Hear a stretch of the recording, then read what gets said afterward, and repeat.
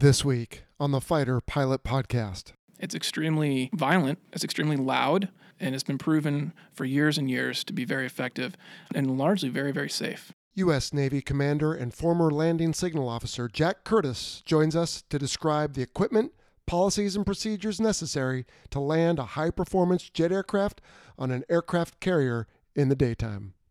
Kick it.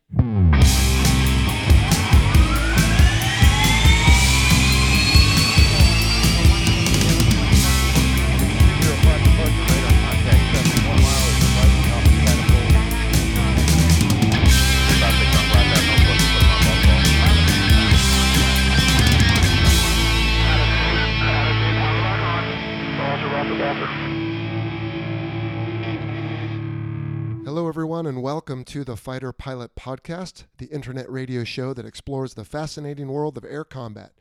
I am Vincent Aiello, your host, and if that introductory song and communications bumper sounded familiar, that's because it's from episodes 11 and 12, which began our current series on carrier operations. It continues here today in episode 13 with Jack Curtis, where we will talk day carrier landings and equipment part 1. This episode is brought to you in part by our patron strike lead, Bill Horvath. If you want to see what Bill is doing, go over to patreon.com and search Fighter Pilot Podcast and take a look at the exclusive material you can gain access to if you decide to join Bill and the others. We have a goal set up on there. If we reach a certain amount, we will take this show and increase it from 3 times a month to 4. So if you're interested in that, take a look, consider signing up, helping us to not only offset the cost of producing this show, but again, giving you access to exclusive content. All right, we have a great interview coming up, and I want to let you know that we had a survey recently on Facebook where you, the listener, decided by a slight margin to continue the current status quo of keeping plenty of time for listener questions, but also taking our interviews, which are getting longer, and breaking them up like we did on episodes 11 and 12. So we're going to do that again today with Farva, and this will be part 1 on day carrier landings. Now, our listener segment today is coming from a Facebook Live session I did with Brian Sinclair, Sunshine. You remember him from episode 1. He's the one who told us what it means to be a fighter pilot and how you become one. So what I did is took our Facebook Live session, and it is edited just a little bit for content and clarity, plus some of the humor is lost when you only hear it and don't see it. And I'm going to replay the highlights here for our listener question segment, and then I'll come back in before we get to the interview. All right, so let's go to listener questions with Sunshine and Jello. All right, guys, well, we're going to get to the questions here, and we're just going to free flow this. And I'll just start by asking you the first question, then I might add to it, and then if you want, you can ask me the second one. This is apropos for you, actually. Okay. This is from Austin from Boise, Idaho. He says, I have a question regarding Navy Test and Evaluation Squadrons, VX. Believe you were in one of those. I was. Which one? VX-31. 31, okay. Dust Devils out of China Lake. China Lake, California, near Ridgecrest. What do these members do? How does one get into one of these squadrons, and how does it benefit a pilot when they return to the fleet? So let's take it from the beginning there. What do these members do? Austin, great question. Firstly, entrance criteria, if you will, the way you get into a VX squadron is going to be through test pilot school. So there are 2 accepted paths, if you will. One's the U.S. Air Force Test Pilot School, of which I'm an alumnus, I guess, and then the Navy Test Pilot School. So that's how you get in. Now, once you get there, what you're doing is you are an airborne engineer. So during the school, they're going to teach you how to write effectively to communicate. You already know how to fly, ideally. That's come to you with the 3+ years of fleet experience you had prior to the test pilot school, yeah. But now they're going to hone your skills a little bit because, from my perspective, you had to capture data points that required tight tolerances on airspeed, altitude, angle of bank, and whatnot. So you spend a lot of time focusing on very precise, usually single ship flying, as in, hey, I need to maintain this heading plus or minus 2 degrees. This airspeed plus or minus 10 knots. And you have to be able to talk as things are going on because there are guys, sometimes they actually videotape your cockpit and they see your displays and it's showed via telemetry to the ground. Sometimes it's just an audio relay. So you actually have to talk to the engineers and help them to experience what you are airborne. Okay. And when you run into contingencies or when you run into emergencies actually or non-standard things in the cockpit, then you have to be able to convey exactly what's going on in the cockpit and then you have to basically run through your decision matrix with the engineers, which would be a guy on the ground, and then effectively and efficiently come up with a solution. So what are you doing, though, this test for? The aircraft itself or some weapons or software? Thank you. For China Lake, VX-31 and VX-9, what we do is weapons test. And then VX-23 is in Patuxent River, Maryland, and that's the aircraft division. So I specifically work with anti-surface weapons. Oh. So that would be blowing up ships. How do we blow up ships Right. and whatnot? So I got to test some very new variants of weapons that actually had Wi-Fi on board. So we call that Link 16, if you will. Mm-hmm. Yeah, so we had, they're called, the family of weapons is called net-enabled weapons. And I got to launch the first Tomahawk that actually was, you have a target, you dump the target coordinates into the weapon, you release the weapon, and now because it's Wi-Fi enabled, you can actually update the target coordinates, or you can change it to a new target, provided the kinematics work out, so it can still get to the target. That is pretty cool. Yeah, it's pretty fun. All right. So Austin wants to know, how do you get into one of these squadrons? I guess you talked about the requirement to have been a test pilot school graduate, but then do you just show up and say, hey, I'm here, or do they pick you, or is there a rush? No, there's no rush. So basically, for VX-31 specifically, you have to be a test pilot graduate. Okay. And then from there, you're farmed out. It's going to be a detailer who's kind of the flesh peddler, if you will, of the Navy, and he's going to look at needs of the Navy and see where you need to go. That is a disturbing term. Sorry about Don't that. use that again. Okay, I won't. But you don't need to be a TPS graduate to go to VX9. Correct. Do you for 23? Those guys do like a lot of the carrier suitability stuff. To my knowledge, they are TPS Okay. grads. All Yeah, right, because there's two flavors of tests. Sorry, Joe. Yeah, There's no, developmental test where you're looking to make sure that the platform adheres to the specifications or specs of the contract, if you will. And then OT, or operational test, is VX9, and they're going to kind of apply the operational aspect of it and look for suitability and effectiveness, if you will, of the weapon system. So they are the conduit between the people with the very big brains in the engineering and the people with the very big chests, if you will, out in the fleet. Yes. These guys are in the middle and kind of translating it to everybody out there. All right. And then how does it benefit a pilot when you return to the fleet? So going back to the fleet, you have firsthand experience with a lot of emerging technologies. And those emerging technologies are going to reach initial operational capability, IOC, and they'll be introduced to the fleet, and you are going to be heavily leaned upon in your carrier air group, or your CAG, basically, to be an on-site, I guess you'd call it, subject matter expert.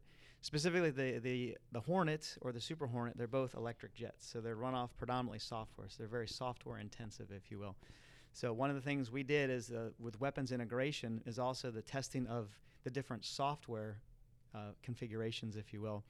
And then as they went out to the fleet, we would brief the fleet on them, and some of the guys that finish up their tour at VX would go back into the fleet, and they would be the resident subject matter experts. Okay. So kind of the people that are out there, the missionaries almost, that are right there among the population and helping everybody get to know all this stuff. Absolutely. Plus, I have to think that if you're flying that precisely, some of the stuff you said at the beginning, you're just going to be coming out of a tour like that a better pilot, a better thinker, a more globally oriented person as far as the experiences that you just encountered. I would say, and also just, absolutely critical thinking skills, I guess you could say, get enhanced, but also your communication skills. Because talking in the fleet, it's a very high standard of person that is in a fighter attack squadron.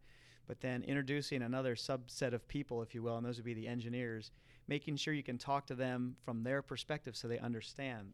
That is the key. That is the key. All right. So I think that's it for that one. Why don't you take that next one? Yeah, Jello. So this is from Bill in Australia. So Okay. good day, mate. Bill asks, do you think the retirement of the F-14 was justified?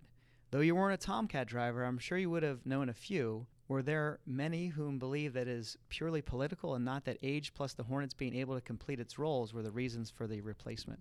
What are your thoughts on the matter? I don't think it was political. I mean, possibly was there a political side of some aspect of it, particularly the fact that they sped it up towards the end? Maybe. But I think we had a conversation about this early on, way back in like episode 2 or 3, about the A-10. And it comes down to the same thing. There comes a point in an aircraft's life where the cost to operate it is not justified by the benefit that it gives the fleet. So, and that's what we're seeing now with the F-18 Hornet, is especially it's incrementally faster, or exponentially, I should say, faster as you get fewer of them, because it becomes so much more expensive to operate the few that are there. So my personal opinion on that is that I think it had to do with there came a time where it just became too expensive to operate the F-14, and the capability, to your point, yes, was somewhat able to be covered by the F-18. And there came a date where they said, okay, we're going to sundown it by here. But when they got within a year or two of that, they realized they could do it sooner, and it was more cost effective to do it sooner. So they did. And I want to say that was about 2007. Was it a great airplane? Sure. Was it very capable? Absolutely. But I don't think there was any sort of agenda or conspiracy or anything else. I think it just reached the end of its normal life, and aircraft do that. Yeah, what I heard, it was a very objective business decision. It was diminishing returns, just like you had mentioned earlier. All right over to you next. Let's see. This is from Justin. Justin doesn't tell us where he's from. He's got a couple parts question. I'll give you the first one.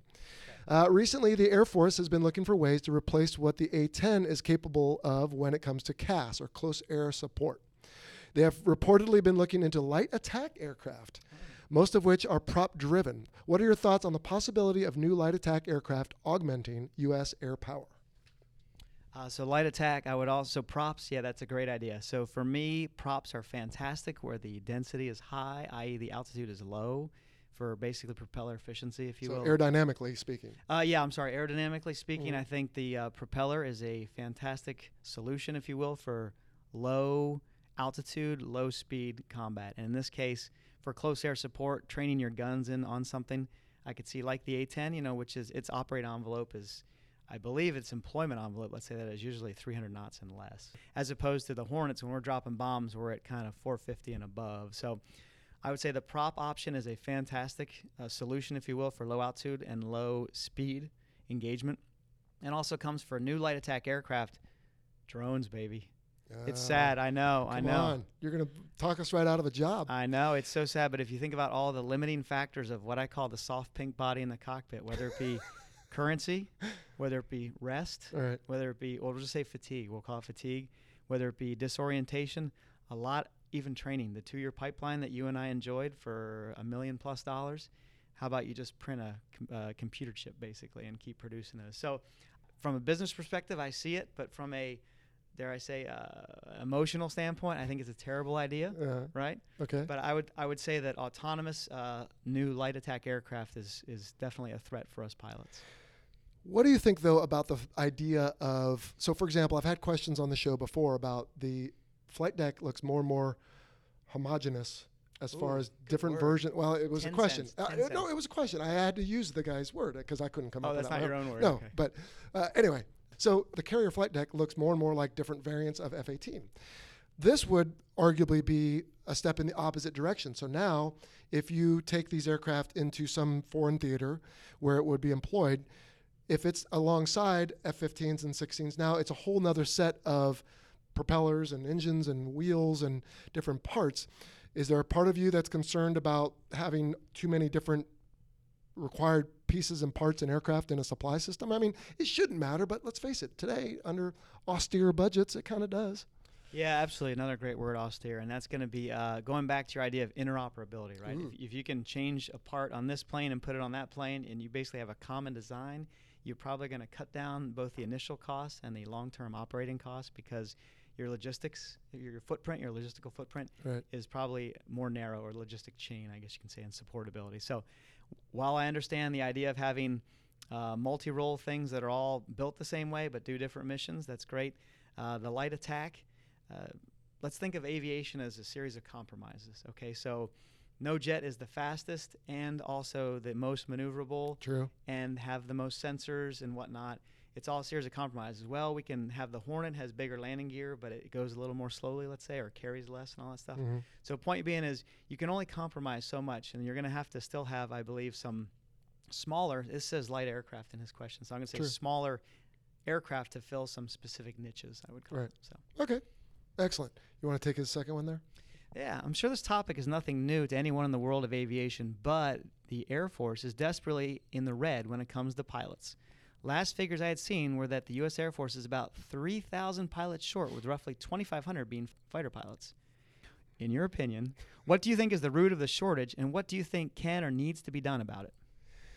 So this question came up on a podcast I recorded with someone else recently on their show, and I was actually almost frankly surprised at my own answer because I don't know about you, but well, I guess you don't have a podcast, but a lot of times I just make stuff up as I'm answering it. Me too. Because it's all in there, but I don't know the order until it comes out. But what I ended up realizing is several different things. Number one, the economy is doing well. And when the economy is doing well, there are more opportunities outside the military. And when there are more opportunities, specifically the airlines, but also other things like you may want to do, government contracts or whatever, that it's not such a risk to go do those. And when it is more risky, when the economy is doing poorly, people are more likely to stay with what they have, right? It's the old dishwater thing. You don't throw it out till you get the new. So I think right now, because the economy is doing well and the airlines are hiring, I mean, for heaven's sakes, they took me. So you know they must be desperate, that you have more likely that there will be people that want to go out and go do that. The second is that you have an operational tempo these days that is very difficult to sustain. Now, I cannot speak for the Air Force, but the Navy, a lot of the carriers these days, like when we were young, we would go out for 6 months and then we wouldn't go out again for another 18 months, roughly. And that would be our 2-year rotation. Now, sometimes you go out for 6 up to 10 months. You're home for what, 3 or 4 months? Did you ever do one of these? I never. I did a surge cruise. Oh, surge, as they call it. Okay, I never had to. So, anyway, what they'll do is they'll go out for 6 or 8 or 10 months. They'll come back for what, 3 or 4, and then they go out and do it again. Correct. And that gets old. Another thing is that, and I think this is always a tension to manage, but when you come in the military like we did, you're young, you're untied down, if you will. You are full of piss and vinegar, and you want to go fly things and blow stuff up and shoot things down. I mean, you do. Absolutely. You're in your 20s. That's what brings you in. And then the people keep you in. But then along comes somebody who steals your heart, and then little ones that steal your heart even more. And you have daughters, so I can't imagine. Yeah. My sons make me want to go to work. I'm just kidding, boys. But, there comes a time where suddenly that becomes more important. So I think that drives you. And then the last one, and this will be the most not confrontational. What's the word I want? Can you dig in there and find it? Start talking and we'll figure it out together.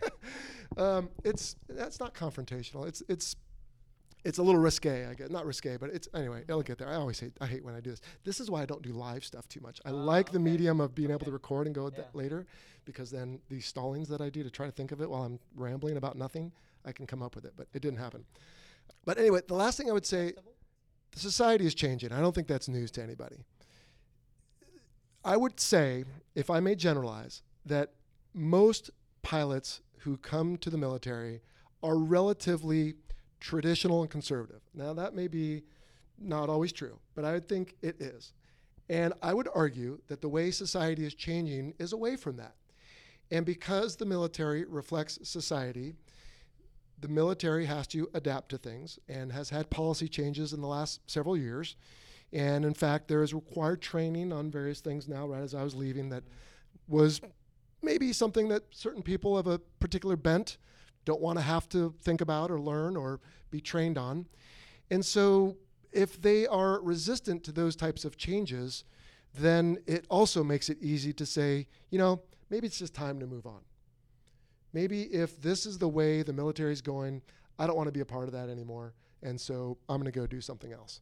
So it's just a dangerous thing to say, I think, on my part. Let me offer up, too, if you don't mind, of that whole hey, I've had enough kind of thing. The military retirement system, it's targeted basically 20 years, and then anytime after that is gravy. And the folks that extend past 20, fantastic.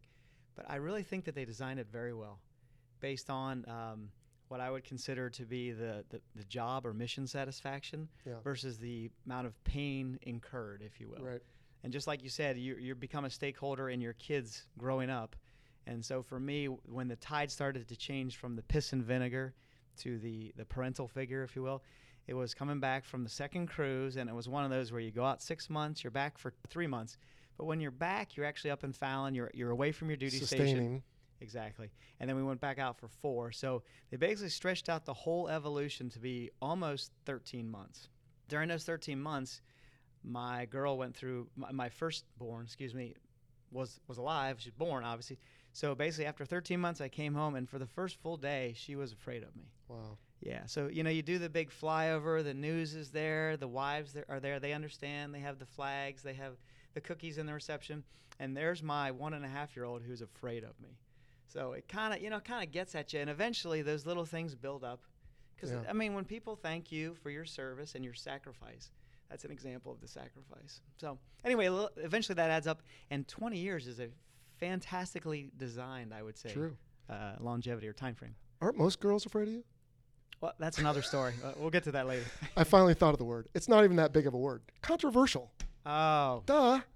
Yeah. All right. So anyway, you asked my opinion on why the Air Force is short. I think it's all those things. So, all right. Let's see. This one's to you. How about Scott from Farmington, Massachusetts? Hello, Scott. I have a couple questions, mostly related to episode 4 on ejection seats. Okay. It hit home because one of my friends flew with Basher. All right. Yeah, I know Basher. Yep. New.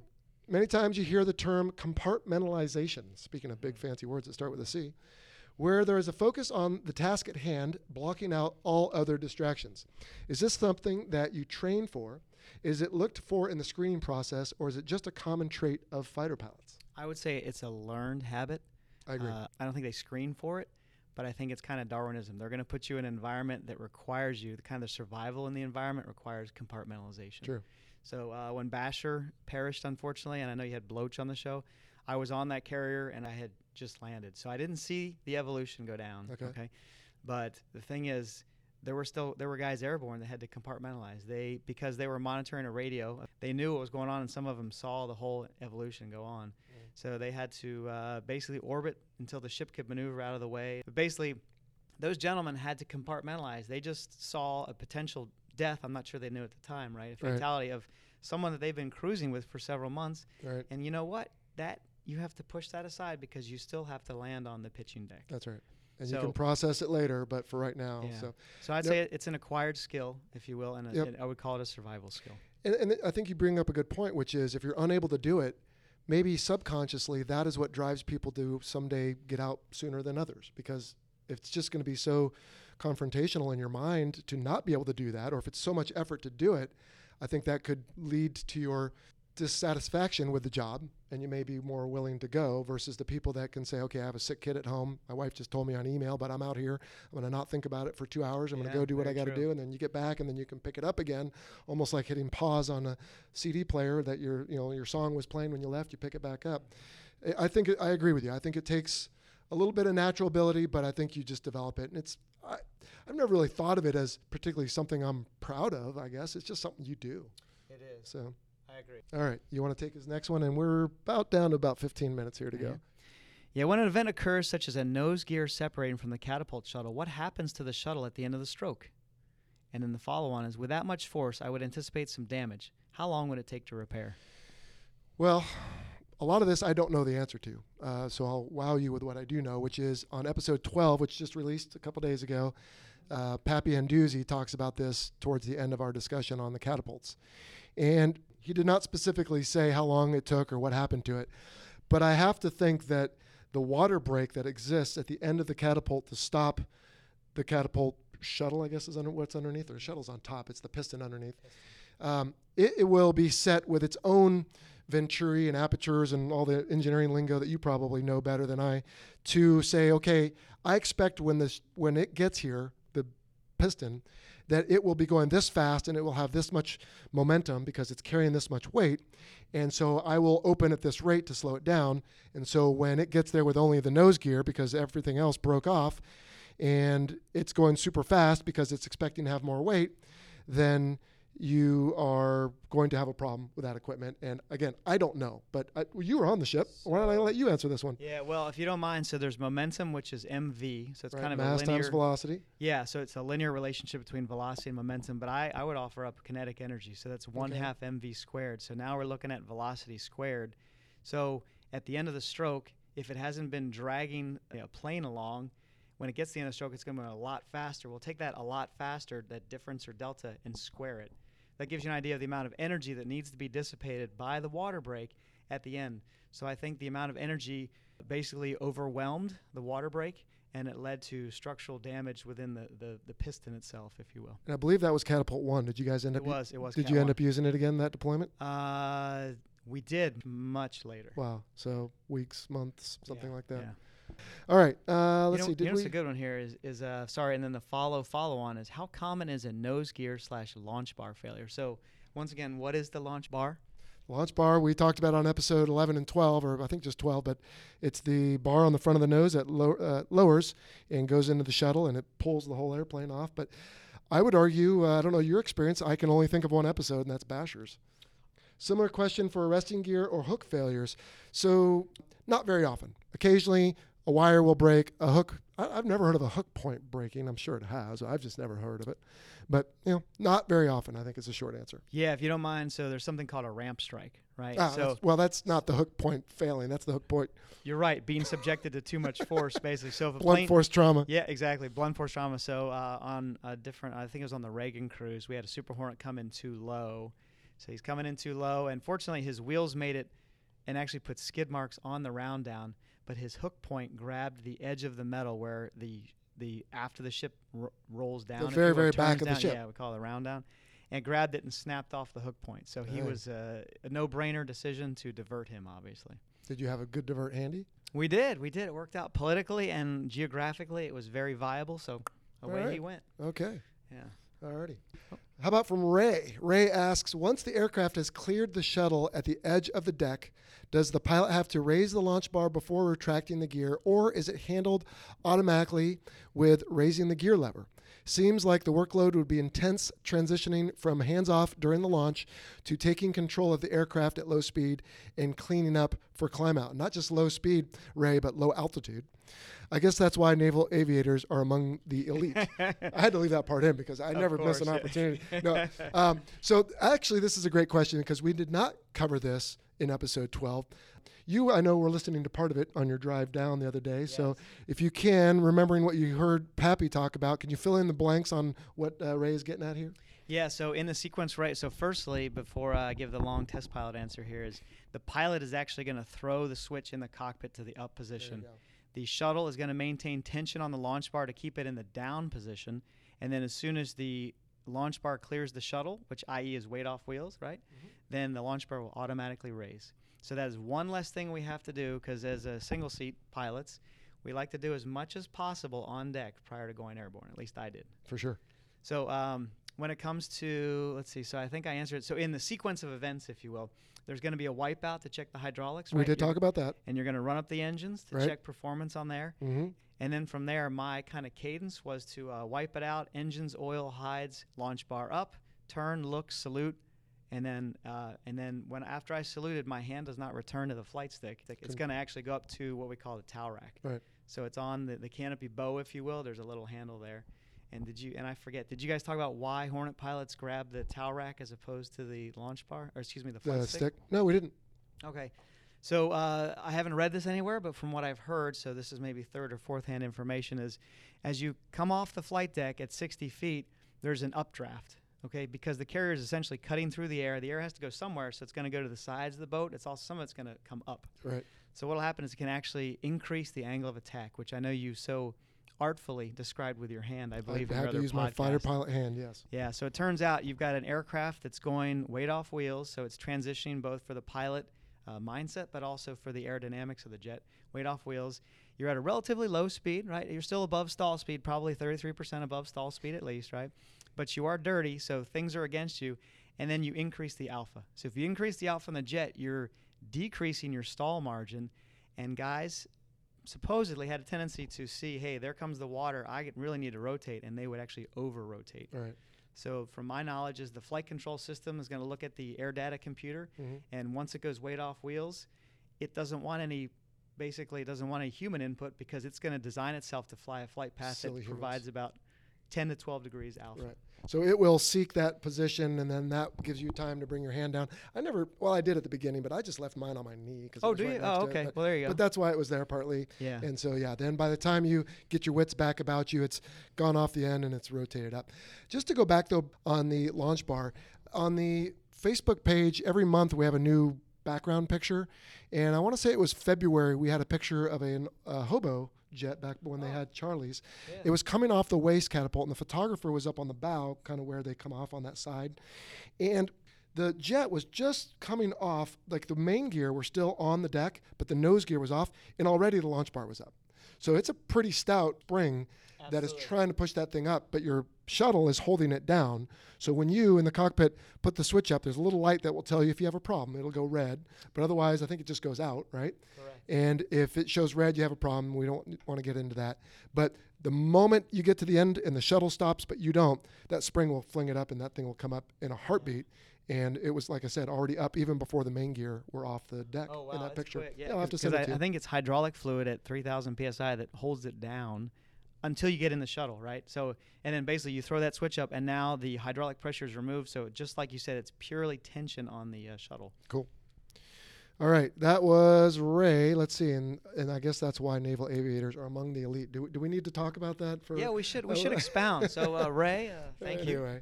All right, well, we have just a few minutes left. I got one for you if you don't mind. Go ahead, yeah, please. So Ray here talks about it's a very intense transition from hands off during the launch to taking control of the aircraft. So cat shots day and night. How did you feel about the day shots versus the night shots? I think just about anything that had to do with night I hated. I totally agree, dude. So, Ray, if you could imagine the carrier flight deck is outlined with lights. There's not a lot of lights on board because it disturbs our night vision, right? But also it's not tactically very savvy, right, to have a giant beacon out there. Hey, look at us, come shoot us, right? So the minimal lights that are on the flight deck and wands predominantly at night, like you guys talked about with the yellow shirts, the green shirts and all that, there's very few light sources at night. And then when you get pushed off the front and you feel that oomph as you go weight off wheels and you just a minor settle, it can be so dark. You know what I'm saying? You could have an overcast layer and the moon is above you. Ray, I honestly felt like I walked into a closet and shut the door. It was so disorienting. No, it's like someone shoved you into the closet. Well, that's true. Better, yeah. Because you lose your peripheral light, to your point, which gives you a sense of up and down. And you all of a sudden are in the dark. And like you said, if it's overcast or no moon or whatever, you could be upside down and not know it, especially since your ears just went through all this fluid shift that Cyclone talked to us about way back on an earlier episode. So you definitely have to look at your heads-up display for us Hornet pukes. You had to rely on that. Yeah. And just don't do anything because George is going to set the flight controls where you need it, and you're going to climb away. So you just put the gear up. You take a moment to compose yourself, and off you go. All right. From Julie Martin, do you miss the work you did at China Lake? Very quickly now. Hey, this Julie. is like a lightning rain. I do. Lightning round, excuse me. Yes. People, awesome. Engineering, awesome. Flight conditions, awesome. Flying $1 million plus weapons for the first time ever. Got to chase a Tomahawk cruise missile at 200 feet and 550 knots. Got to, I stepped a little bit away from it as it impacted the ship, obviously. Yeah, it's kind of a survival tactic. But epically fantastic, yes. Living in Ridgecrest? Boom. You were saying awesome every time. You know what? It was. You make the most of it, don't you? That's how it is in the military. All right. Well, that will do it for the listener question segment of this show. If it sounds like Sunshine and I were having a good time, that's because we were. We enjoy our job. We enjoy sharing it with people. So if you missed the video, you can still find it on our Facebook page, and we've also uploaded it to our YouTube channel as well. So I recommend you go check it out. Part of the reason I wanted to use that segment is we do talk about some of the aircraft carrier operations that we have been discussing in this series, both in episodes 11 and 12 and the lead-in for today. So with that, let's jump into our interview with U.S. Navy Commander and former Landing Signal Officer Jack Curtis, call sign Farva. All right, today we are talking landing equipment and hopefully day landings on carriers. Here to help me do that is Commander Jack Curtis, United States Navy, call sign Farva. Farva, welcome to the Pilot Podcast. Hey, it's great to be here, Jill. Thanks for having a not fighter pilot on the show today. Well, okay, what are you? I'm a growler pilot. Oh, well, that's close. All right, well, we'll get into that. All right, so we are talking day landings and carrier equipment, but before we do, have a little tradition here on the Fighter Pilot Podcast. We have an opening and closing question we ask everyone. So we'll start off with, where are you from, what have you done, and where are you now? Well, my dad was in the Navy. I grew up kind of all over Southern California, actually, for a few years, and then we moved to Northwest Florida, not far from Pensacola, actually. Played a lot of sports in high school, kind of figured that growing up around Pensacola and being able to see all the airplanes flying around there made it look like a pretty cool job, and I thought I might like to try to do that. I was fortunate enough to get selected for an ROTC scholarship and was able to use that at the University of Florida. Miraculously made it through there in 4 years and was selected for pilot training in the Navy. Joined the Navy, see the world, went back home to Pensacola, started my flight training there, was fortunate enough to get selected for jets, went up to Meridian, Mississippi for a little while, trained up there. selected Prowlers, which are now retired, moved up to NAS Whidbey Island, which is about 2 hours north of Seattle. Trained on Prowlers. I did my first fleet deployment around 2005. And that's where I kind of got into the LSO thing that we're going to talk about today. Okay. From there, I was a RAG instructor, so that's the replacement air group or the training squadron for that particular fleet aircraft.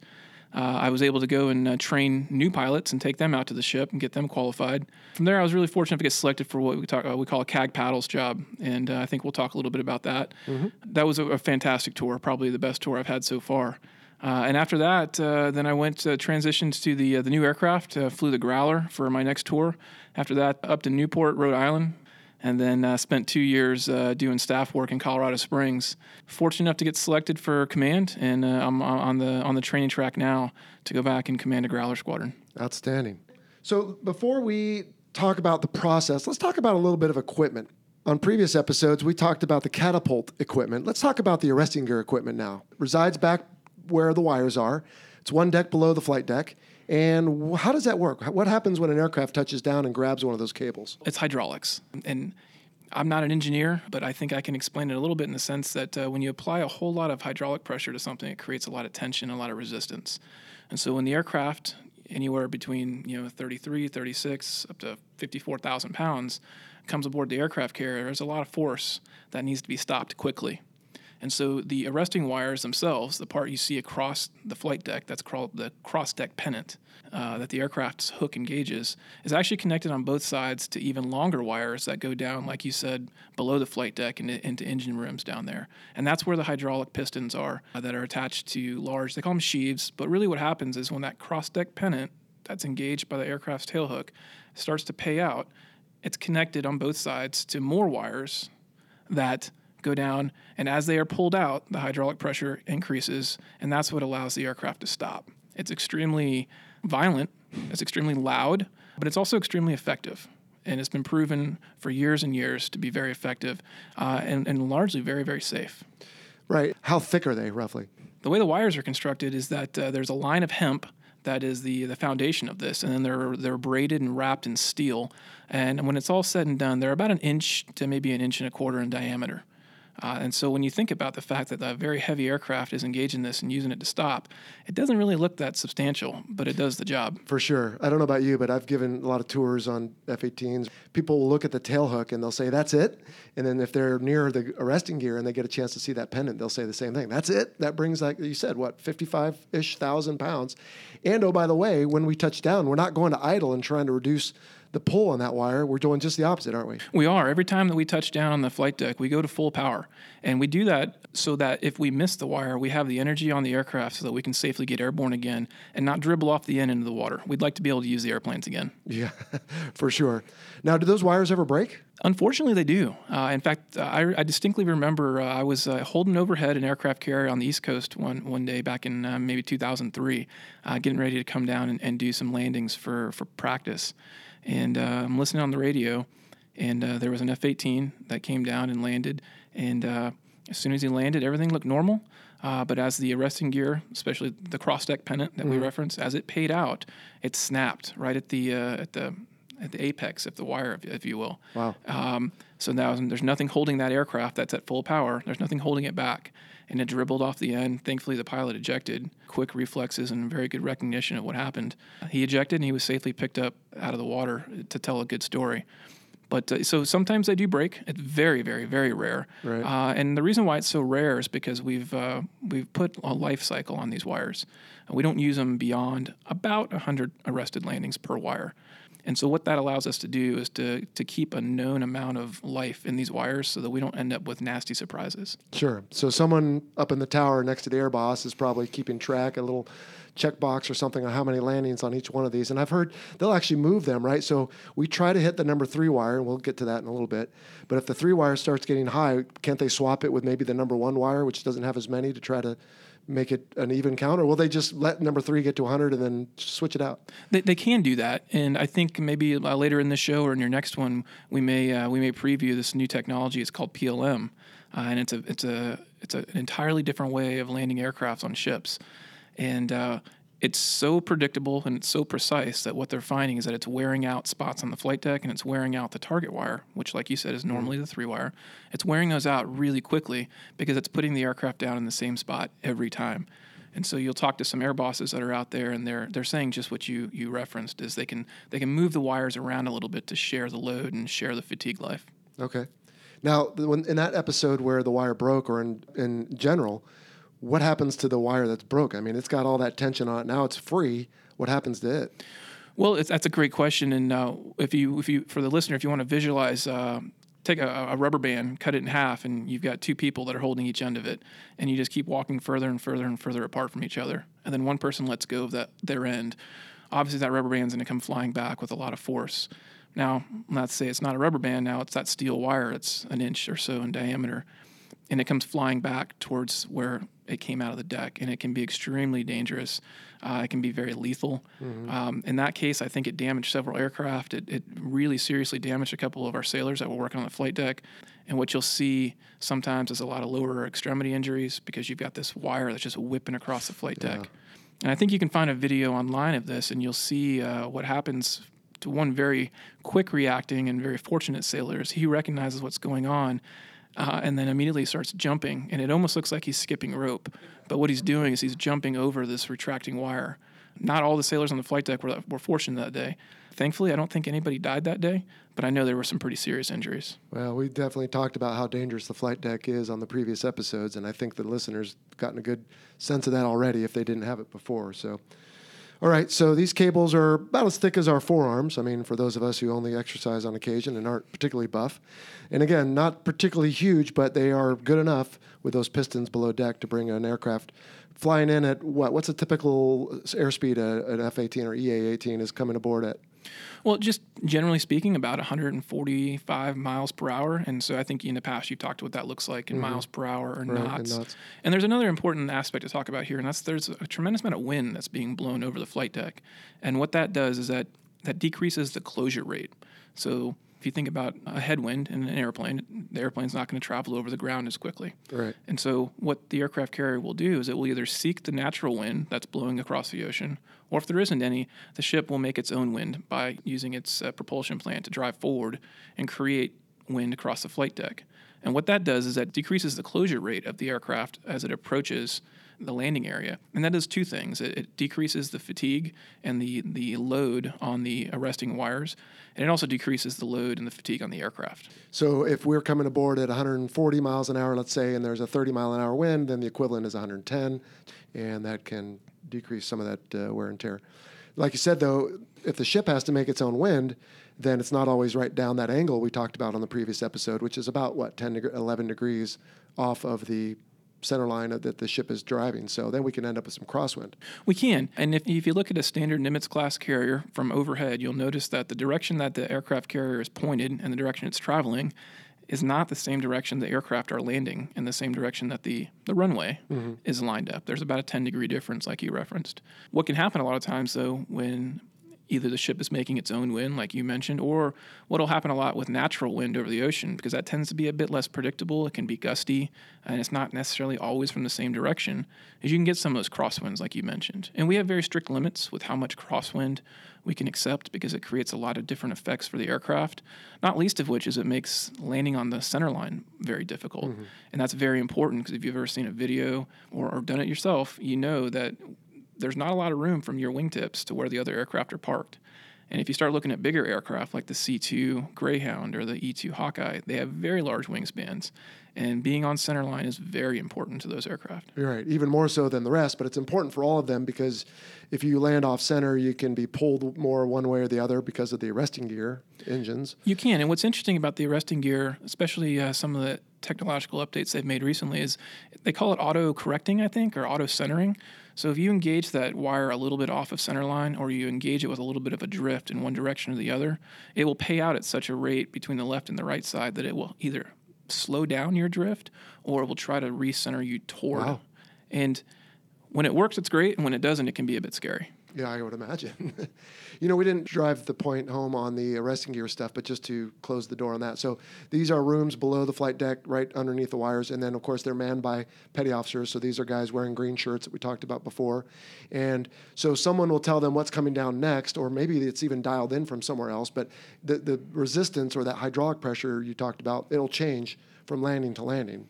And sometimes these landings are only, a minute apart or something? They are. It's a great question. And it is really important that the resistance for each aircraft is set differently, because what we try to do is we try to set a standard max weight for each aircraft. So if it's a Hornet, we'll typically set 36,000 pounds as the resistance, because we know that aircraft can't come aboard anything more than that. So 36,000 pounds would have it covered. But if he's super light and dropped all his bombs and he's coming in at 31, let's say, is that a problem?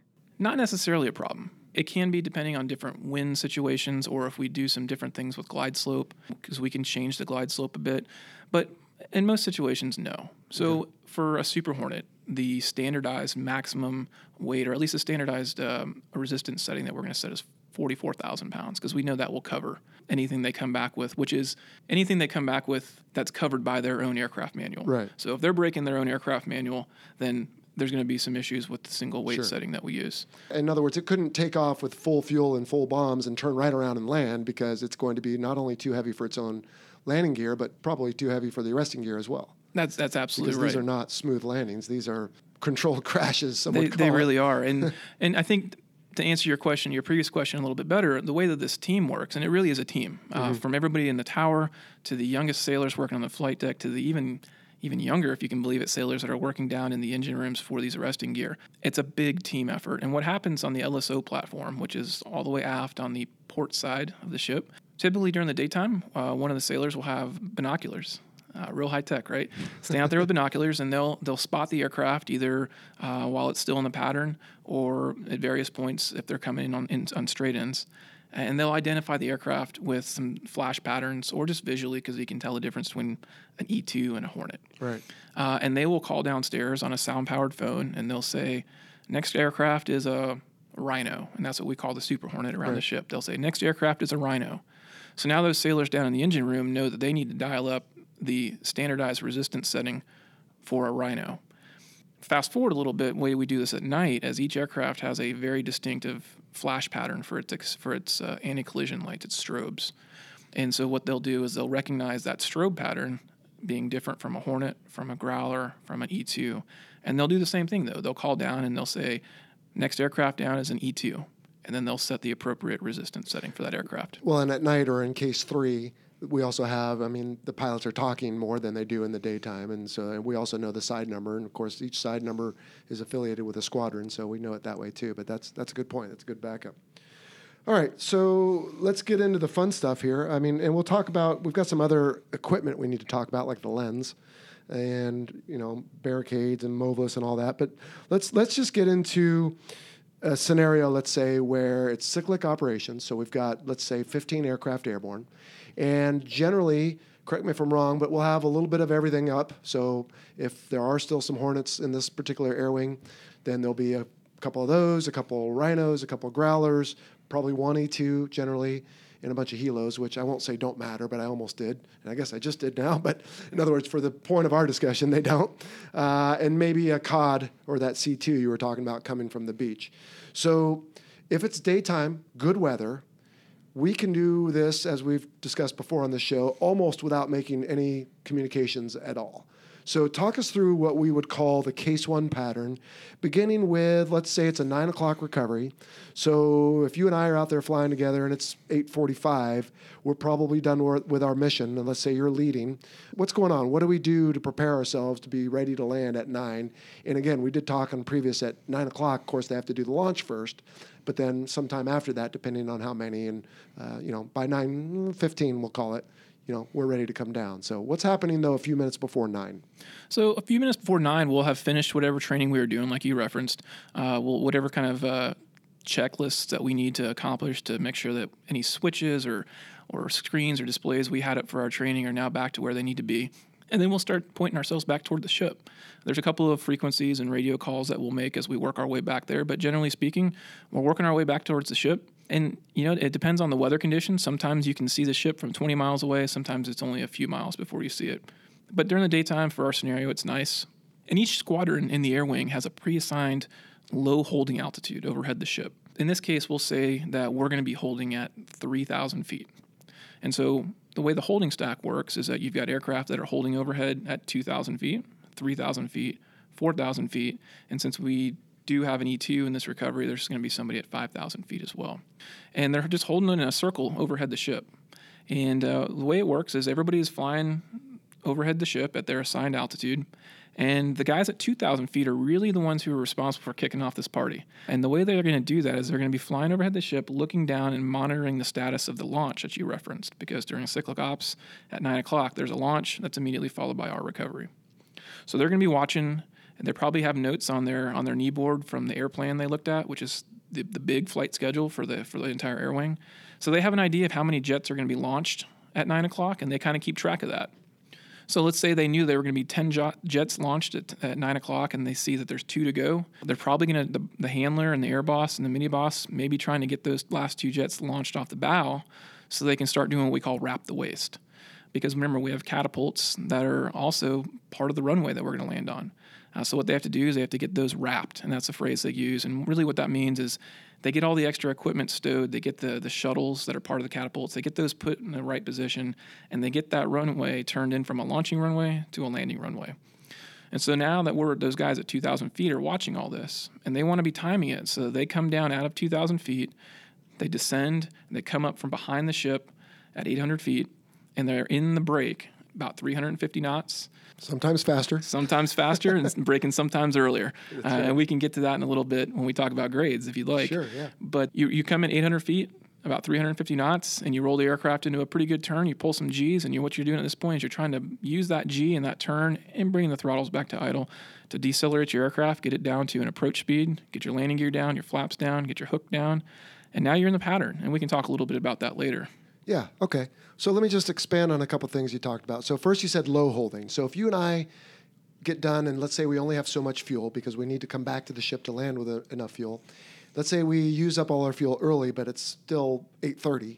Well, we can't just come home and say, hey, we're here, let us aboard. We've got to hang out. So we also have what's called high holding, and that'll be up in the 20s typically. And that's just a safe place, if you will, when you're within 10 miles of the ship that we can hang out and relax and conserve fuel because we burn less fuel up at high altitudes than we do down low. But then also the COD, the C2, if he's coming from the beach with some distinguished visitors, correct me if I'm wrong, they'll sometimes be at like 1,200 feet, and they'll be the first to come down because they don't want those DVs getting any more sick than they probably already are. Yeah, no kidding. And then if we have tankers, as we talked about on episode 4, I believe it was, they'll be holding out above so that if anyone has any trouble, about 6,000 or 7,000, that they can hawk whoever's having trouble. But generally, once we're proficient, that's not an issue in the daytime.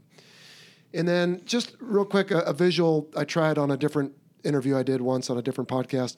So imagine the ship is going north, and we typically think of that as going up. And let's imagine the face of a clock, and we'll put it at the 3 o'clock position. And so all the aircraft are holding overhead the ship, and they're going counterclockwise, and they fly directly over the ship at 3, and then they'll turn and fly over 12, heading to let's say, the west, and then over at 9, they're heading south, and then down at 6, they're heading back to the east, and probably a bunch of people's eyes just crossed. But I don't know, does that make sense there, Farva? I mean, that's kind of the circle that we fly over this thing, right? It does, but it's a 3-dimensional problem though. So as you just described, you described the circle or the track that we're flying over the ground.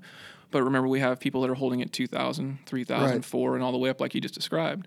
So as I was talking earlier, when our heroes at 2,000 feet decided to go down and break the deck, as we call it, they're the ones who are the first ones in, and they want to be timing that so that as soon as the deck crew gets that landing area ready, there's somebody about to land, and that's how you know you've done it really well.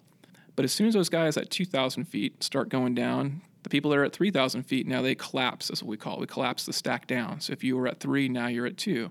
And it goes, if you're at 4, now you're down to 3, and so on. And so what you're trying to do is you're trying to time it so that when the people at the altitude below you push down to go in for the break, you can now descend down to the next altitude. And if you have yourselves oriented correctly around the clock face, like you described, it all should work really, really well. All right, well, we will have to leave it there. Unfortunately, we are out of time for this episode, but not to despair. Jack Curtis will be back on episode 14 to continue and conclude this discussion on day carrier landings and carrier equipment. And then after that, we will have a discussion on night carrier landings. I want to remind you that the views expressed in this presentation are the personal views of myself and my guest and do not necessarily represent the position of the Department of Defense or its components. So have a great week to 10 days. We'll see you back here for the conclusion of day carrier landings next time. See ya. Now, this is the awkward part because then I got to find the button. Oh, end live video. You want to do it? It's fun. End live video? Click right there. I can? Yeah, but you have to like wave and say goodbye too. Okay, Test but pilots you love can't buttons. do. Wait, yeah, no, okay, go ahead. Right there? Oh, one more. You got to. Oh, there's Commit. two. It's a 2-button sequence. Good time. How can I not think of a stupid word